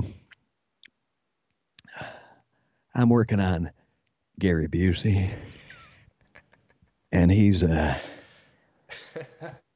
really concerned about Hurricane Ike. I don't know how familiar you are with Hurricane Ike. Anyway, so yeah, I just walking around the house working on Gary Busey just for nothing. Just to have. Just for nothing. Keep it in your back pocket. Just so that every once in a while I can call. You know what's really funny, and I like to trip people out on this. One of Daniel Day-Lewis's favorite actors, Sir Ian McShane. Mm-hmm. So if you watch Deadwood, and then if you watch There Will Be Blood, and then you go, wait a second, Daniel Plainview sounds a lot like Al Swearingen. I'll have some goat's milk. Doesn't he? Yeah. I don't know. I had not connected, but I think you're 100% right. I wouldn't be surprised if Daniel Day-Lewis was like, maybe I'll base Plainview off a little bit of Swearingen, you know? TV's Ian McShane. Yeah, I was stoked about that. You know, I don't do a lot of voices or accents really in daily life, except for Gary. Now, you know, fear stands for frightening, ethereal, alternate realities. So how does Ashley deal with that now that she's back and you're Gary Buseying her every morning? She gets a kick out of it actually because, and she'll tell me she'll be like, you're slipping into Sam Elliott. I used to my throat's kind of fucked up, but I used to sometimes I would call Travis and I would leave him a voicemail. It'd be Sam Elliott reciting Backstreet Boys lyrics. But you have to sit back. You have to sit back for Sam Elliott because he's always leaning back, you know? Right. So you got to hold on, sit back here. And he's like, show me the meaning of being lonely. Is this the feeling I need to walk with? Tell me why. Can't be there where you are. There's something missing in my heart. Yeah, I just called and Travis calling back and I don't know, man. Yeah, that was it. I don't know. Yeah. You know, there's not a lot about Johnny's really funny because he's just Johnny was my favorite that you did because I thought you got the physical mannerisms of him so well. Isn't he so good, dude? I was lucky enough. I put it on Instagram. But I went to the Deadwood movie set. Yeah. my lawyer, I share a lawyer with one of the actors on the program, and he knew that I had a pretty special connection to that show, and it's the reason why I moved to LA to become a writer and all that. And so he talked to the wonderful people at HBO and Scott Stevens, and they were nice enough to extend me an invite to the set, and it happened to be on a Tuesday night. So that was the night that Danny, a lot of fans have pieced together, it was the night that Danny hosted Talks, because I thought I was going to be there for half an hour, and I went in the morning. Yeah. And they let me stay. They put a chair next to the focus puller. Yeah. I'm not giving anything away because you haven't seen it yet, but there's a wedding scene in the show. And that's the day I was there. Shoot, was the day of the wedding scene, which was amazing because it was pretty much the entire cast was there for it. Wow. And you're not just going to leave that voluntarily, right? You're not going to be like, well, guys, hey, 30 minutes. I appreciate it. I mean, I thought for sure. I'm driving up there with my friend Todd, and he's like, we're going to stay probably half an hour, not going to take any pictures. I'm like, I don't care. I just want to step foot on the thoroughfare and smell it, and then I'll go. And couldn't have been more opposite. They took me around and introduced me to everybody. And I'd met Earl before because of The Last of Us. I had been lucky enough to meet a couple of people. Kim Dickens, who plays Joni Stubbs. Yep. Her and I share a few mutual friends, and so they had warned her that I was coming. And God damn, she's magical, dude. I'll watch anything she does. She ended up on Sons of Anarchy. It was so good. Dude, three-quarters of that cast landed on Sons of Anarchy. That's true, man. Yeah. They really, Kurt Sutter, big Deadwood head. He picked up between that and Justified. Everybody made kind of a round on Justified just about too. Yeah, man, it was cool. I got to sit there. I got to watch Milch rehearse with them and walk them through the scene. That was insane. I was sitting 3 feet behind David Milch as he worked. That honor alone, few people have ever experienced. I'll never forget. I'll never forget the graciousness that led to that. So I got to go, and then I actually left on my own. I left. They were going to be shooting until 3 or 4 in the morning. Yeah. They told me I could stay as long as I wanted. And there was a moment where they broke for lunch. And they all sat around in their chairs, and they were singing Waylon Jennings. They had guitars and harmonicas, and everybody was just sitting there telling stories. And I think Earl started singing, and then they all just started singing together and grabbing instruments and playing stuff. And I don't know how many movie or TV sets you've been on, but they're typically not that kind of environment. Sure. They're typically a very stressful, there's a lot of egos. There's a lot of big personalities fighting with each other for attention and for special treatment. It's usually just chaos, man. There's people running around with shit. It's just like a very stressful, very fast-paced, and they're legends about how sort of intimate of a set that was. And there was a lot of people that were killed off the show that just came that day and that were there. Jim Beaver, who played Ellsworth, spoilers, just sitting there next to me at Video Village watching on the monitors. He just wanted to be there. Yeah. And because they all missed each other and they missed doing it. And I said, this is my time to go. This is it. Yeah. I don't think it's going to get better than this moment. I feel like I'm intruding at this point. Sure. I feel like I'm watching something that I shouldn't, like let them have this moment. And I got in my car and I drove home, and I text my lawyer this huge, long, this means so much to me, man. Like, this is the greatest thing anybody's ever done for me. I'll never forget it. I don't know how I could possibly repay you for it's just a beautiful thing. I'm crying, when I got home. He writes back, cool, don't post any photos. Oh man! They eventually let me. But right. No, they told me they take as many pictures as you want. You just can't post them until after it's over. But that was really special, man. Not many people that are fans of their thing. They're the biggest. They're the biggest fan of. They end up going to see it or meet those people. That's fucking insane, man. Right. Never happened. So that just was all the more special to me. And then it was like, when we did this, it was like we're definitely paying homage to this wonderful show with these wonderful people. So I was so glad to do it, man.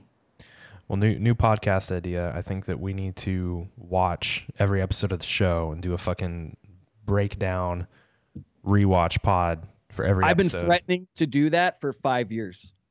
I have multiple people who have asked me to do it. I have,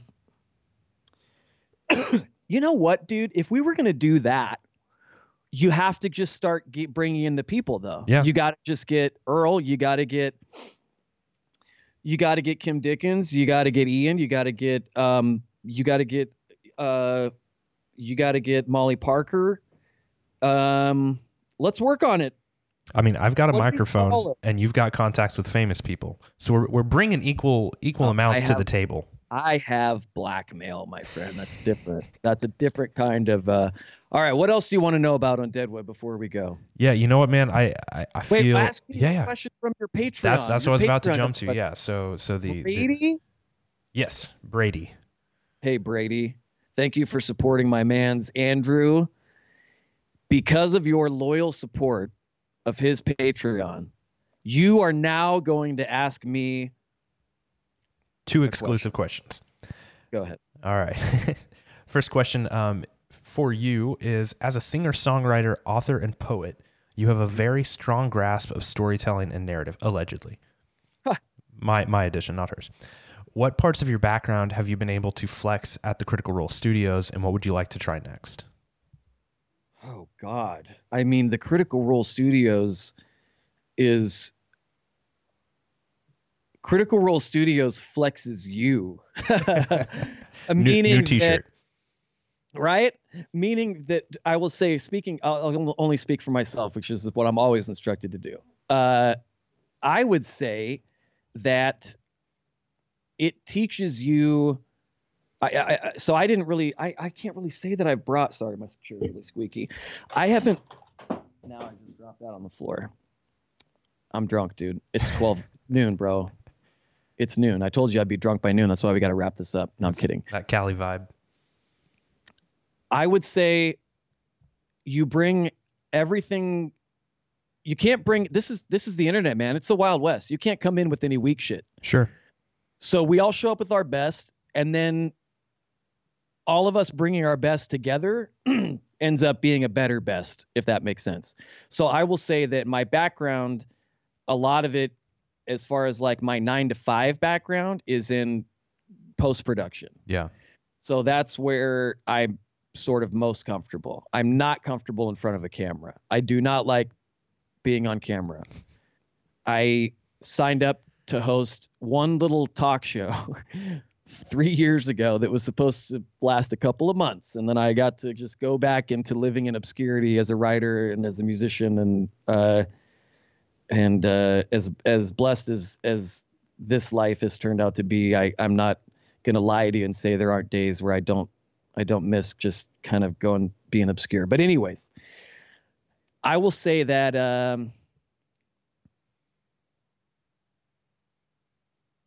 I was a junkie for a lot of my life, and that's where I learned about community, because junkies have a really fucked up way of taking care of each other, and you also learn how to get to know people. And I think that's, in some weird, twisted way, how I became a conversationalist and an interviewer, I guess, to a certain extent. I don't really feel comfortable calling myself that. I like to talk to people. Right. So yeah. I think that's probably the thing of my background that I brought in, was just, I've spent a lot of my life getting to know people and getting to know what makes people tick, and sure. and studying human behavior, my own, the closest, because it baffles me the most. And I will say that that's probably helped me the most of what I brought to the table. Yeah. But for the most part, you don't really know what your strengths are until you get in that room with those people and you put them all together. It's like Captain Planet. You fuck with Captain Planet? Oh, a little bit. I'm all about that Ring of Heart, man. Come on. Yeah. Fire, water, heart. Yeah. Fire, water. Yeah. What else you got, Brady? Last question. This is a sweet one. I like this one. It says, the phenomenon of Critical Role and the studio's related shows have resulted in a really rapid rise to notoriety for everyone there. What can we, as a fan base of critters, do to make your collective lives easier and calmer? First, I need you to wire me $10,000. Then I'm going to need you to rent a very fast car. How long does it take to get to Ecuador? MapQuest that. Here's what I'll MapQuest. Call back. True shit. I'm picking stuff up that I dropped on the floor in my drunken stupor. Oh boy. I will tell you this, dude.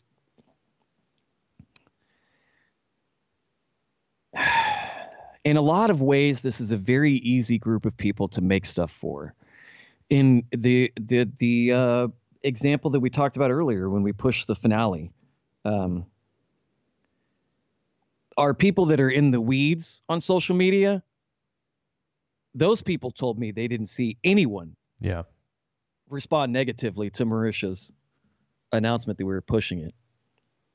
If they're saying that, it's rare that the internet that happens on the internet. To me, that's what I need. That's what I'm going to speak for myself. That's what I need from our fans.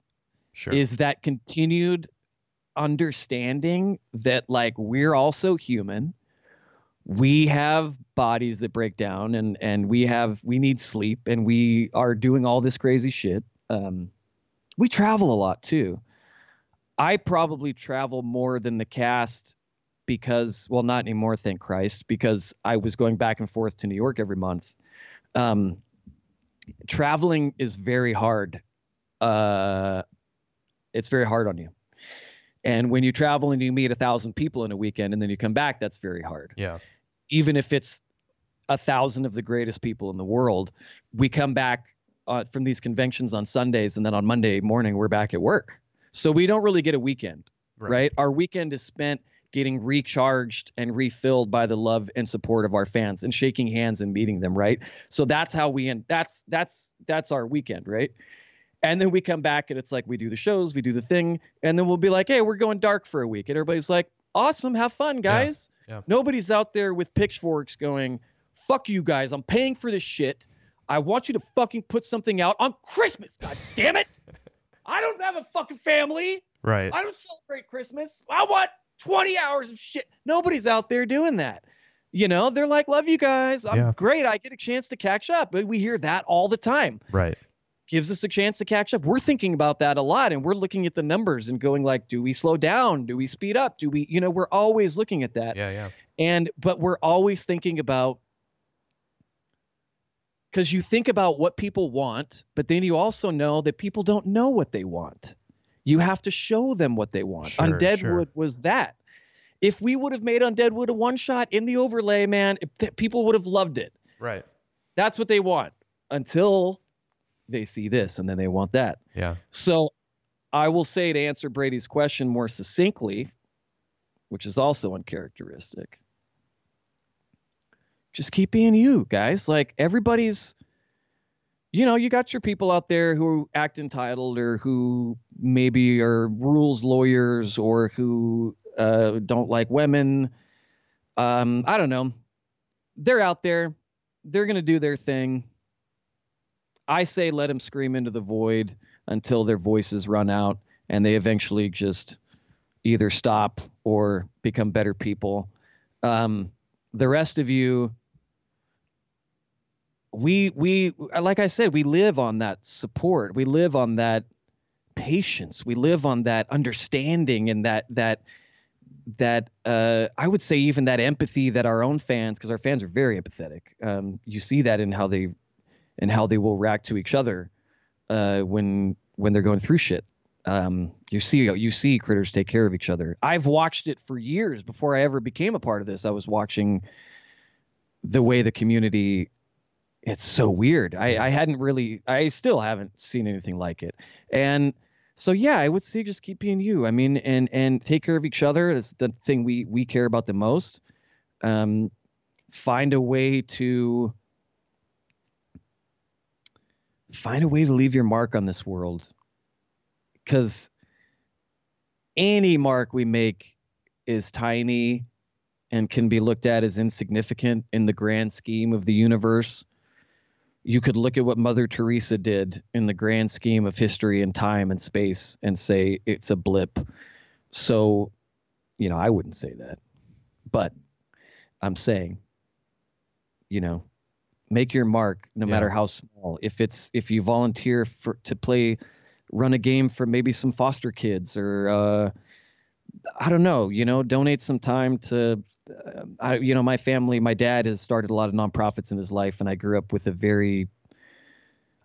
a very generous household. I'm very lucky that I was raised. My dad spent summers when I was a kid building orphanages in Africa, and literally like building and painting himself, like right. In all these places all over the world, and it's fun to see. It's also rare that you get 9 people together who are also generous. Sure. And who all believe, it's like for the longest time on our website, it's like you go on there, we each have our own charity we support. Like, right. And we had to pick one each, Yeah. Like, cause I support multiple. I'm very, I come from a military family. I support veterans. I support addiction. I support some homes and some stuff for addiction recovery. And, my sister's a single mom, and my niece is half Haitian, and there's my sister lived in Haiti for a while and did a lot of relief stuff there, and we've just been exposed to so much generosity. And then at CR, it's like we all have our charities, we all have these things we support, we all have these causes that we really believe in, and all of us believe in each other's. And then you have the fans who, for my birthday last week, donate all this money to OSD. Yeah. You know what I mean? Like that's just keep doing that shit. Yeah. Like, thank you so much for all the money you gave to the Kickstarter. The animated series is going to blow your fucking minds. But what I love too is this shit in November, like to give all this money we've given to OSD. And every day I text Rachel and I'm like, how many? It's like, it was like 700 veterans, and then it was 1,000, and now we're up to God knows, you know what I mean? Now what we ended at the end of December or at the end of November. But that's it. That's the long-winded way to answer your question. Just keep supporting the stuff that is making a fucking difference in the world, because very few people are making stuff with that sort of mindset. But I feel like in this tabletop gaming space, almost everybody is. Yeah. Everybody's just trying to tell good stories and make a difference. We're just one of many, many, many people doing this. Like, trust me, if you think because Critical Role is maybe the talked about the most or something, that we're the best at it or the only ones doing this, please go online and find. You know what we like to do? Sam will go, he'll search D&D on Twitch. He'll search like the game and see who's playing. And just like hop into random chats or whatever. Random chats and then group text us, and then we'll all get in there. That's awesome. And sometimes they have no idea who we are. And they're like, why are these people in our chat? Sometimes they absolutely know who we are, and it makes their day. And we talk shit to them. We tell them their accents suck. Well, I do. That's the joy. But man, it's fun to watch. It's fun to watch some people play D&D. It's not fun to watch most people play D&D, but there's a lot of really good people out there doing it. Satine Phoenix is like one of my favorite dungeon masters. I've never played in a game that she's done because she says I'm just too good.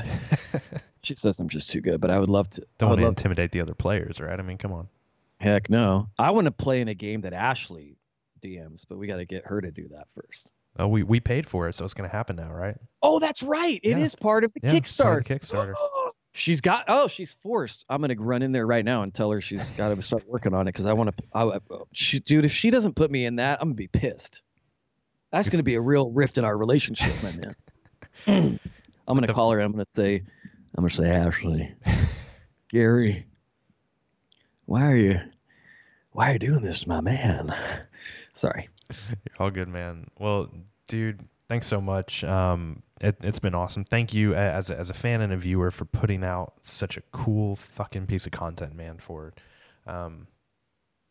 doing everything that you were saying, right? Of doing it wholeheartedly and getting like a group of people who would join in with you on that. Like us as viewers, like it was huge. It was huge. We love it. I'm looking forward to the rest of what you guys have in store.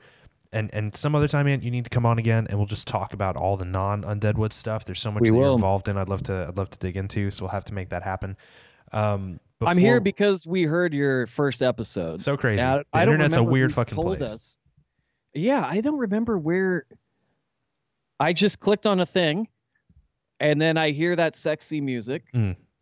And then you're like, hey, y'all, I've been drinking and we got to talk about. And then you got so excited. You did what I do, which is you start like 5 different thoughts. Right. But you just go like, oh, fuck, I'm going to move on to the next one.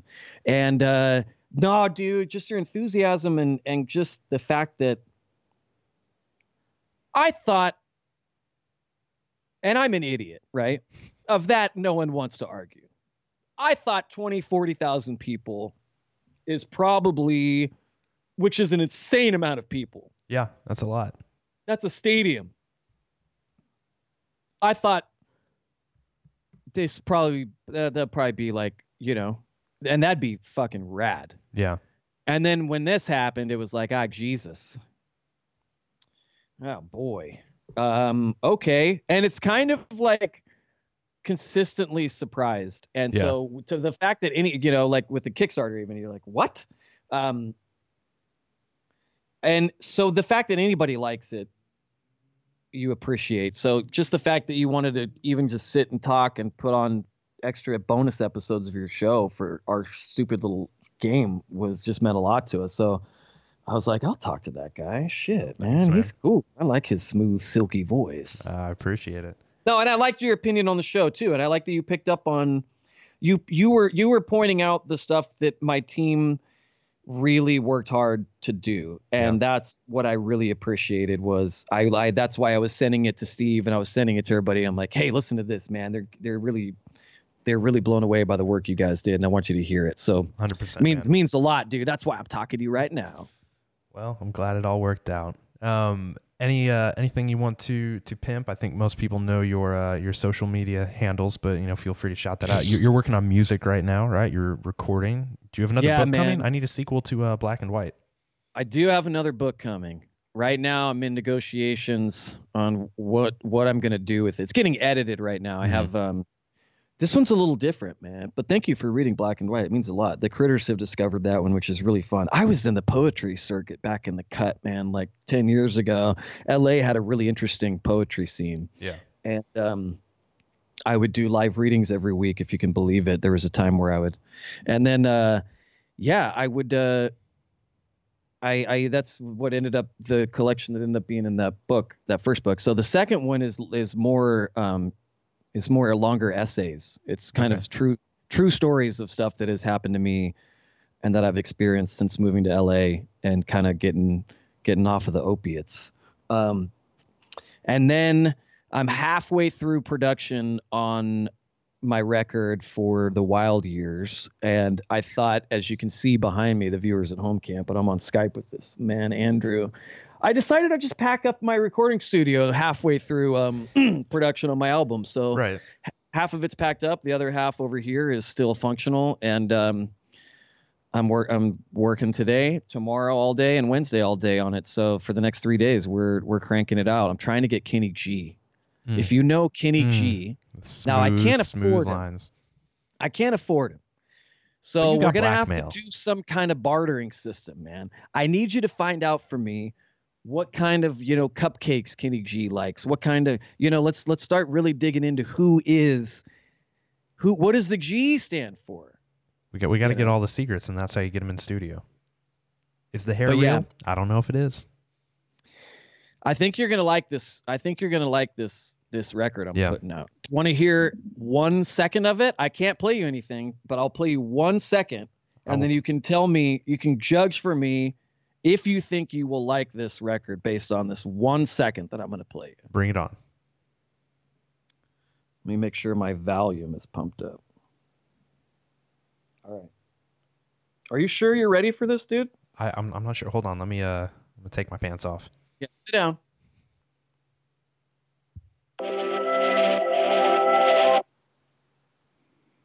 Could you hear it? I could. I feel flutters, know? Right, let's try it one more time.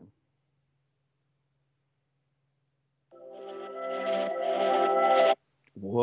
what does it mean? I don't know. It's flutes. It's magical. Am I at an opening night of Oklahoma, or am I? What's happening? Dude. You might be at an opening night of Oklahoma. This man is from Texas. That's why he made that joke. Yeah. Oh man. Well, dude, thanks. I'll again. come back and talk to you, dude. You have to. I appreciate it so much. Hang tight. And we'll wrap up after we finish recording. But until then, guys, thank you so much for joining in on this extra special, extra long episode of Roll for Persuasion. I hope it has been as much fun for you as it has been for me. Make sure that you are following us on Twitter at Roll Persuasion. Make sure that you are leaving reviews on iTunes. You know, it's not iTunes anymore. It's Apple Podcasts. We gotta rebrand. It's not iTunes anymore. No, it's Apple Podcasts.